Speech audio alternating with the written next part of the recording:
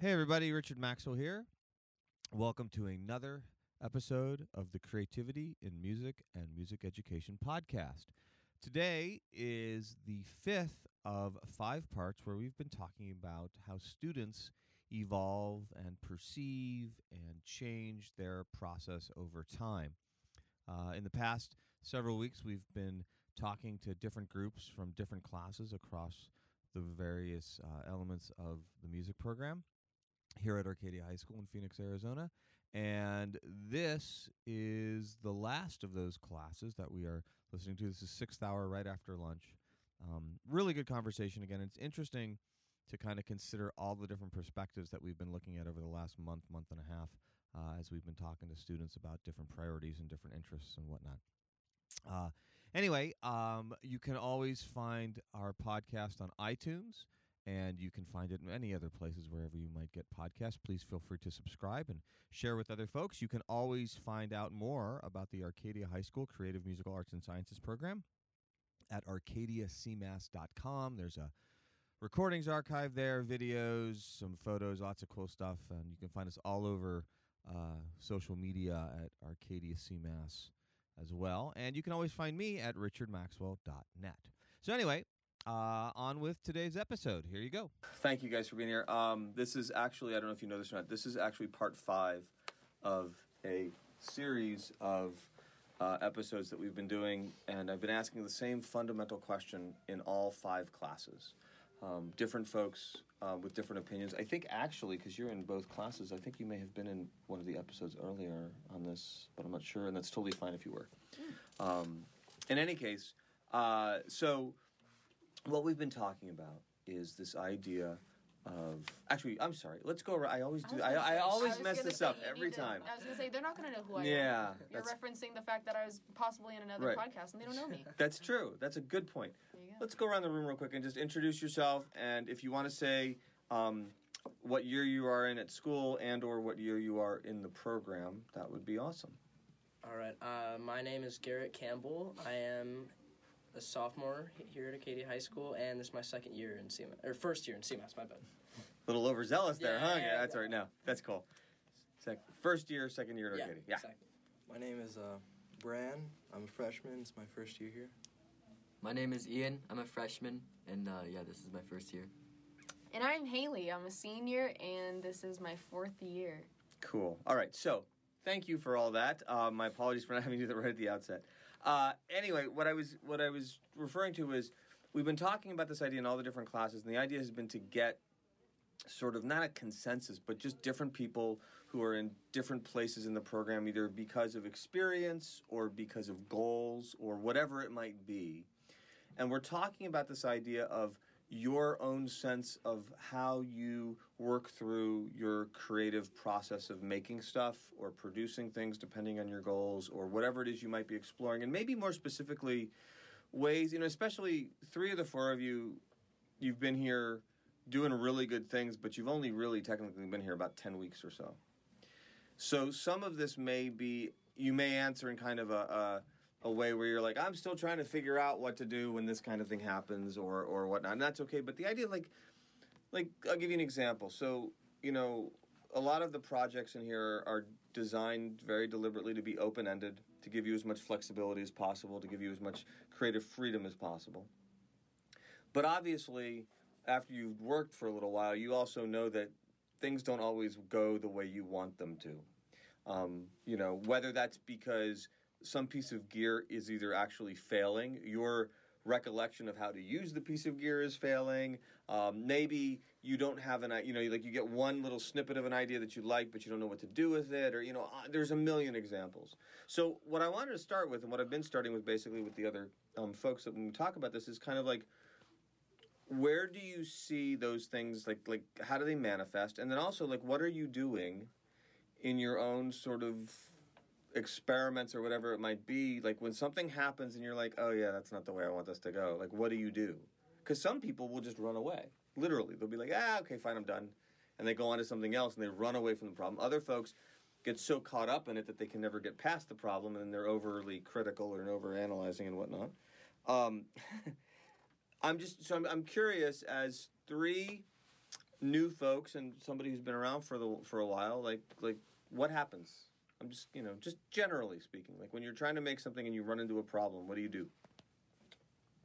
I mean, usually what I will do is, I've been working with a group, and, we tend to, when we run into problems, I guess, sometimes, for me personally, it's on my mind for a while, and I try and kind of fix it right then and there. Okay. But usually what I'll run into is where, like, on GarageBand, I'll be making something, and I try and see if, like, it sounds too much like something I've already heard. Because that's usually a problem I run into. I'll be just making a song that was just on my head that day or the day before. And that's something that That's not uncommon. You go through this thing and like, this is awesome. And then all of a sudden you're like, that's awesome because it was like a top 10 hit 3 years ago. Of course it's awesome. Yeah. Right. No, everybody goes through that moment. That's okay. So what do you do when that happens?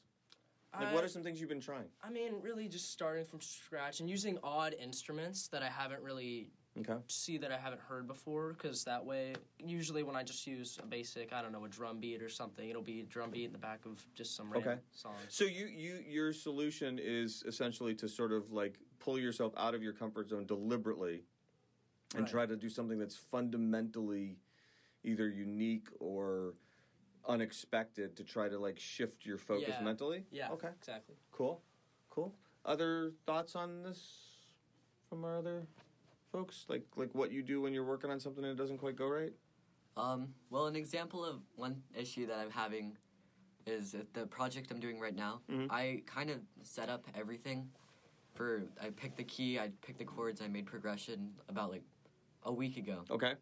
And I'm putting them all into GarageBand, and the problem is it's all out of time, and that's like constantly my problem. Okay, so in your case, first of all, I would say that the fact that you can be that specific on what's causing you the issue is actually really good, even though, like, the look on your face as you're describing it is clearly driving you crazy. Yeah, well, and that's okay. But the fact that you can identify it, because a lot of times people have a problem and they just are like, there's something wrong. I don't know exactly what it is. I just know something's wrong. Mm-hmm. So that's a really good thing. As far as the specifics of what you're talking about, this idea of timing. So you're talking about an issue, though, that really comes down to execution, not that you don't have the content. It's just not sounding the way you want it to sound. Like, the way you hear it in your head isn't matching up to what you're... Okay, so... So, like, when I go to make a beat, like, on top of it, like, I find out that there's, like, something on it that's off. Right. So what I'm planning on doing when I get back to my project is just, like, writing everything down. And then I have a little solo. So I try to map out the tab. Okay, and then have everything set up and then make the beat first. Wow. Before I can... Yeah, okay. So that's what I was going to suggest. There are some folks who can record to no click track, no rhythm track, no nothing, and they will wind up in time. Yeah. It is very rare because we naturally ebb and flow a little bit based on sort of our mood and the momentum of the line. I mean, it just kind of that's why I would argue that's why music does what it does for us emotionally, because there is ebb and flow to it. It's not this mechanical, robotic thing. Even when it's in an EDM context, there are still these human elements to it, I believe. Having said that, starting with the rhythm track is going to alleviate a lot of that problem when you have a reference point. Are you thinking about using a click track, or are you thinking about using like a drummer track? Probably a click track. Okay. If it helps, and different people have different things. Haley and I have talked about this in the past with her own recording. You want the rhythmic element, so the click track is always a good thing. That click is essential in some ways, but it's also for a lot of people, a click track is also like artificial. Yeah, and just unmusical, like bonk, bonk, bonk, bonk. Something to consider is using the drummer track that's got a little more. Just feels a little more responsive, I guess. But you can always take it out later. Okay. So something to think about when you're setting up, and it sounds to me like you're extremely methodical, which is great. Like you have clearly the idea that you want to tab out the solo and you want to really define all the individual parameters. That's awesome. That says a lot for you. But you may also want to consider ways in which you can sort of lower the stress of all of that. So one of the nice things about multi-tracking is if you're doing it correctly and you don't have things bleeding all over the place, which is one of the reasons why we always want you to, always talk about wearing headphones so that you don't get the external, if you have an external speaker, in some ways it's easier, but then that's bleeding into your mic and everything else. But one of the things you might consider is the possibility that you set things up so that you can record the part as comfortably and as accurately as you can, but then you take away all the other bits you don't actually want. Like, just because you use something in a recorded setting doesn't necessarily mean it has to make the final mix. That's something that I think a lot of us don't think about because we're so concerned with the idea of I did something and I want everything that I did to be in evidence when people hear it because I want them to be blown away by all the stuff I did because I worked really hard on this and it means a lot to me and all those, which is totally understandable. But sometimes the most powerful moments musically are when you don't have those extra things. In a couple of weeks, we're going to watch this really great video. I show it every year. It's Brian May from Queen, and he's in a recording studio, and he talks you through how they do Bohemian Rhapsody. It's it's just an awesome video. Cool. I've watched it like 1,000 times, and every time I'm like, oh my gosh, I didn't catch that. But I don't want to give away too much of it, but at one point he talks about in the beginning, the part where Freddie sings, is this the real life? Yeah. Okay. Yeah, So first of all, that part is just Freddie by himself. It's 5 vocal lines. He is overdubbing and harmonizing with himself. But what a lot of people don't know is that when it was recorded, there is a guide piano track for Freddie to make sure he's got the pitches that he needs so that he can anchor on it. Because it's really hard to sing chords and it's really hard to harmonize with yourself. Here's the thing, though. The piano track doesn't appear in the final recording. Now, without it, could Freddie have done what he did musically? Maybe. We don't really know. It's hard to tell. But they took it away. So as a listener, you have no idea. You just hear this amazing opening line. Rhythmically, you may have something similar there. My point is not to belabor the point, but just that whatever you need to do so that rhythmically you feel comfortable to record the other parts, do it. Because then you can always change it later. And it may give you a better sense of control is the other part of it. Mm-hmm. So what about you? You've been around forever, this program. So, what was the question again? Just talking about like when you run into a block or something with your creative process. Well, that happens a lot. I'm kind of in one right now in a block, but I'm just trying to ride it out and just like going with the flow and letting when I feel like I'm ready is when I'm ready. I try not to push it when I'm not unable to make music because I'm the kind of person that can't just sit there and make music. Okay. I have to have, at least from scratch, I have to have some kind of idea to already work with. Otherwise, it's really difficult for me to just make something on the spot. And for me personally, I like the things that I make to have a lot of meaning to them. So I don't want to just write something mindlessly and have it have no meaning. Okay. That makes sense. Yeah. So can you give examples of like over time, like different things you've tried or different things that have... So, currently, so I was talking to the intern about this. I'm trying to make a scratch track of the very first song that I ever wrote, because I never recorded it. And when I wrote it at the end of 8th grade, beginning of freshman year, and I've never actually recorded it. I've always tried, but I never tried. What I want to do now that I'm not scared to do it is I want to record it in E. Okay.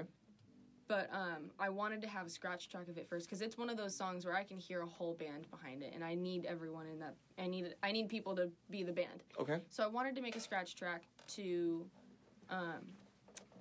show or to have everyone else that I want to be a part of it listen to, mm-hmm. and then they can figure out how to play it or what they want to do if they want to be a part of it, all that jazz. And looking at it now, and then looking at the way I went about it now versus the way I went about it back freshman year when I tried to record it.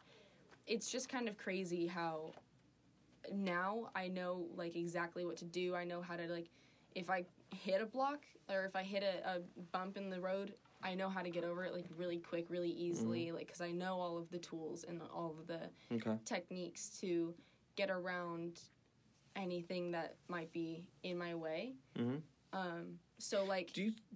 I suppose you're going to, but I'm curious. Do you think that that change in your ability to do that, is that from experience, like, well, I've just done it a bunch of times, so I've gone through it? Is that a function of just getting older? And, I mean, I just had a conversation recently with another student who's also a senior, and she made a comment that basically came down to, I just decided that after all these years, all these things that were bothering me, I'm going to be gone in like 6 or 7 months anyway. I don't care anymore. I'm just going to go for it, and whatever will happen, will happen. This is something we were talking about, stage fright issues, which I know is not the same thing, but, some of that was, and I said, well, I was like really excited about that, and I'm like, so what happened that you're suddenly... For me, it's a growth thing. It's a personal growth thing. I've changed a lot as a person, when it comes to my music, when it comes to just being me out in life. Okay. So I've grown and I've learned. I mean, yeah, I've done it a million times now, but I've also that's because I learned, and now with every time I do it, I feel like I learn more because I'm doing it. It like sticks with me, and then I, different things. But what I was gonna say was, you were having trouble with your click track, and he mentioned using a drum track. Well, that's what I did when I tried recording the guitar part. I don't know how to play drums. I could play the bassist, like the most basic beat you can think of. I can play that, but that's about it. And so I was like, well, I need something because I can't just play to a click track because I'm playing guitar. So I was like, we'll put a drum track in the background, and then I'll play guitar to it. I even sang with it so that it felt more natural. It felt more comfortable when I was going about it. And then the guitar came out pretty well, even though I'm not the best at playing guitar. Let me ask... but that's good. So actually that brings me to my second question. I'm just looking to see what kind of time... Yeah, we can very quickly maybe go through this. And this will be maybe different for all of you. So in here, we have this policy about how everybody can share whatever it is they want to share and not worry. So, because we're all trying to figure out how to make things. So my question is, my follow-up then is, so let's say you're working on something. There's a deadline, let's say in a week and a half, because there is a deadline in a week and a half where we're going to share stuff. How do you resolve your sense of, okay, I'm actually proud of the idea, but maybe something's not quite working with it, versus I'm supposed to present, but I don't want to embarrass you know what I mean? Like where do you draw that line?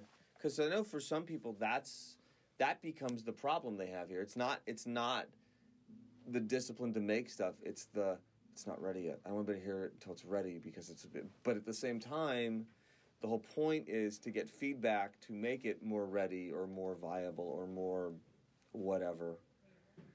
Have you guys? I mean, and I know in this class, because almost everybody, Haley maybe being the exception, is new this year. So I've sort of spent the whole first quarter just kind of easing you all into just sort of, well, just do something. Just don't trip as you're walking over to the stage kind of attitude, just so that you can get through it all. But I'm wondering if does that enter into your mind at all?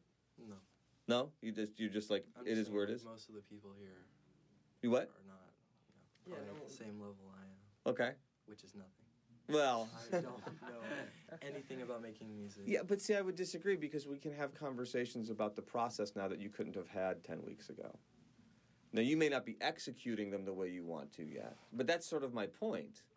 Where do you define those lines? Do those lines even matter? Is it possible to be like, you know what, I don't know anything, but I know enough to move myself forward a little bit on something, which you have been doing, Brent. I mean, it's not like you're not getting anything done. You clearly are.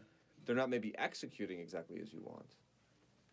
I don't know. I'm just wondering, and we got to make this, unfortunately, our closing thoughts here because the bell's going to ring. But I do want to. This is kind of the crux of it, in some respects. What do you think?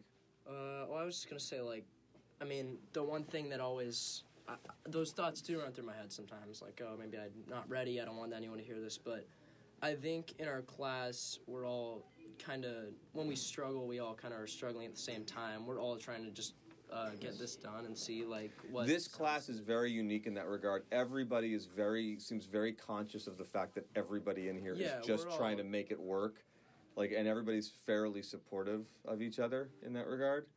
I don't know. Any other quick thoughts on this at all? Anything in general? No? It gets better. Yeah, I think the stress is probably good. Okay. It is. Yeah, it's Okay. true. It's motivating. Yeah. Okay. Oh no. Well, that's good then. That's good Yeah. that if it moves you forward. It seems And like maybe- it sucks, but in the long run, it helps. Keeps you going. Doing things like that help you out in life. I mean, that's just like, because yeah, that's school, that's everything. Like, It's school, it's life, it's everything. If you're able to like present things that you feel kind of insecure about, if you can do that in front of a bunch of high school kids, and it could be as like you singing or something, like, and that's like really like vulnerable, then you're good, man. You in life you're gonna have a weird like confidence about things, you know. I don't know any specific things, but like I can tell you that in my life, like I have a job, going to work, talking to people face to face, talking on the phone, like it gives you confidence. It makes you not as scared to be a person. There you go. All right. On that note, thank you guys so much for being part of this. Of course. And All right, so there you have it.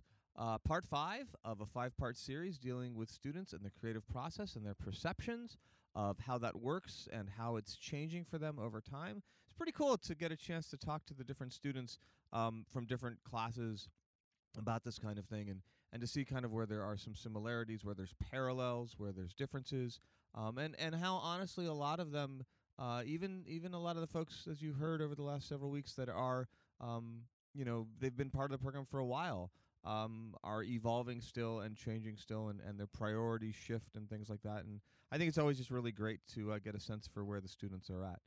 Anyway, I hope you enjoyed it. We'll be back again next week with a new topic and a new episode.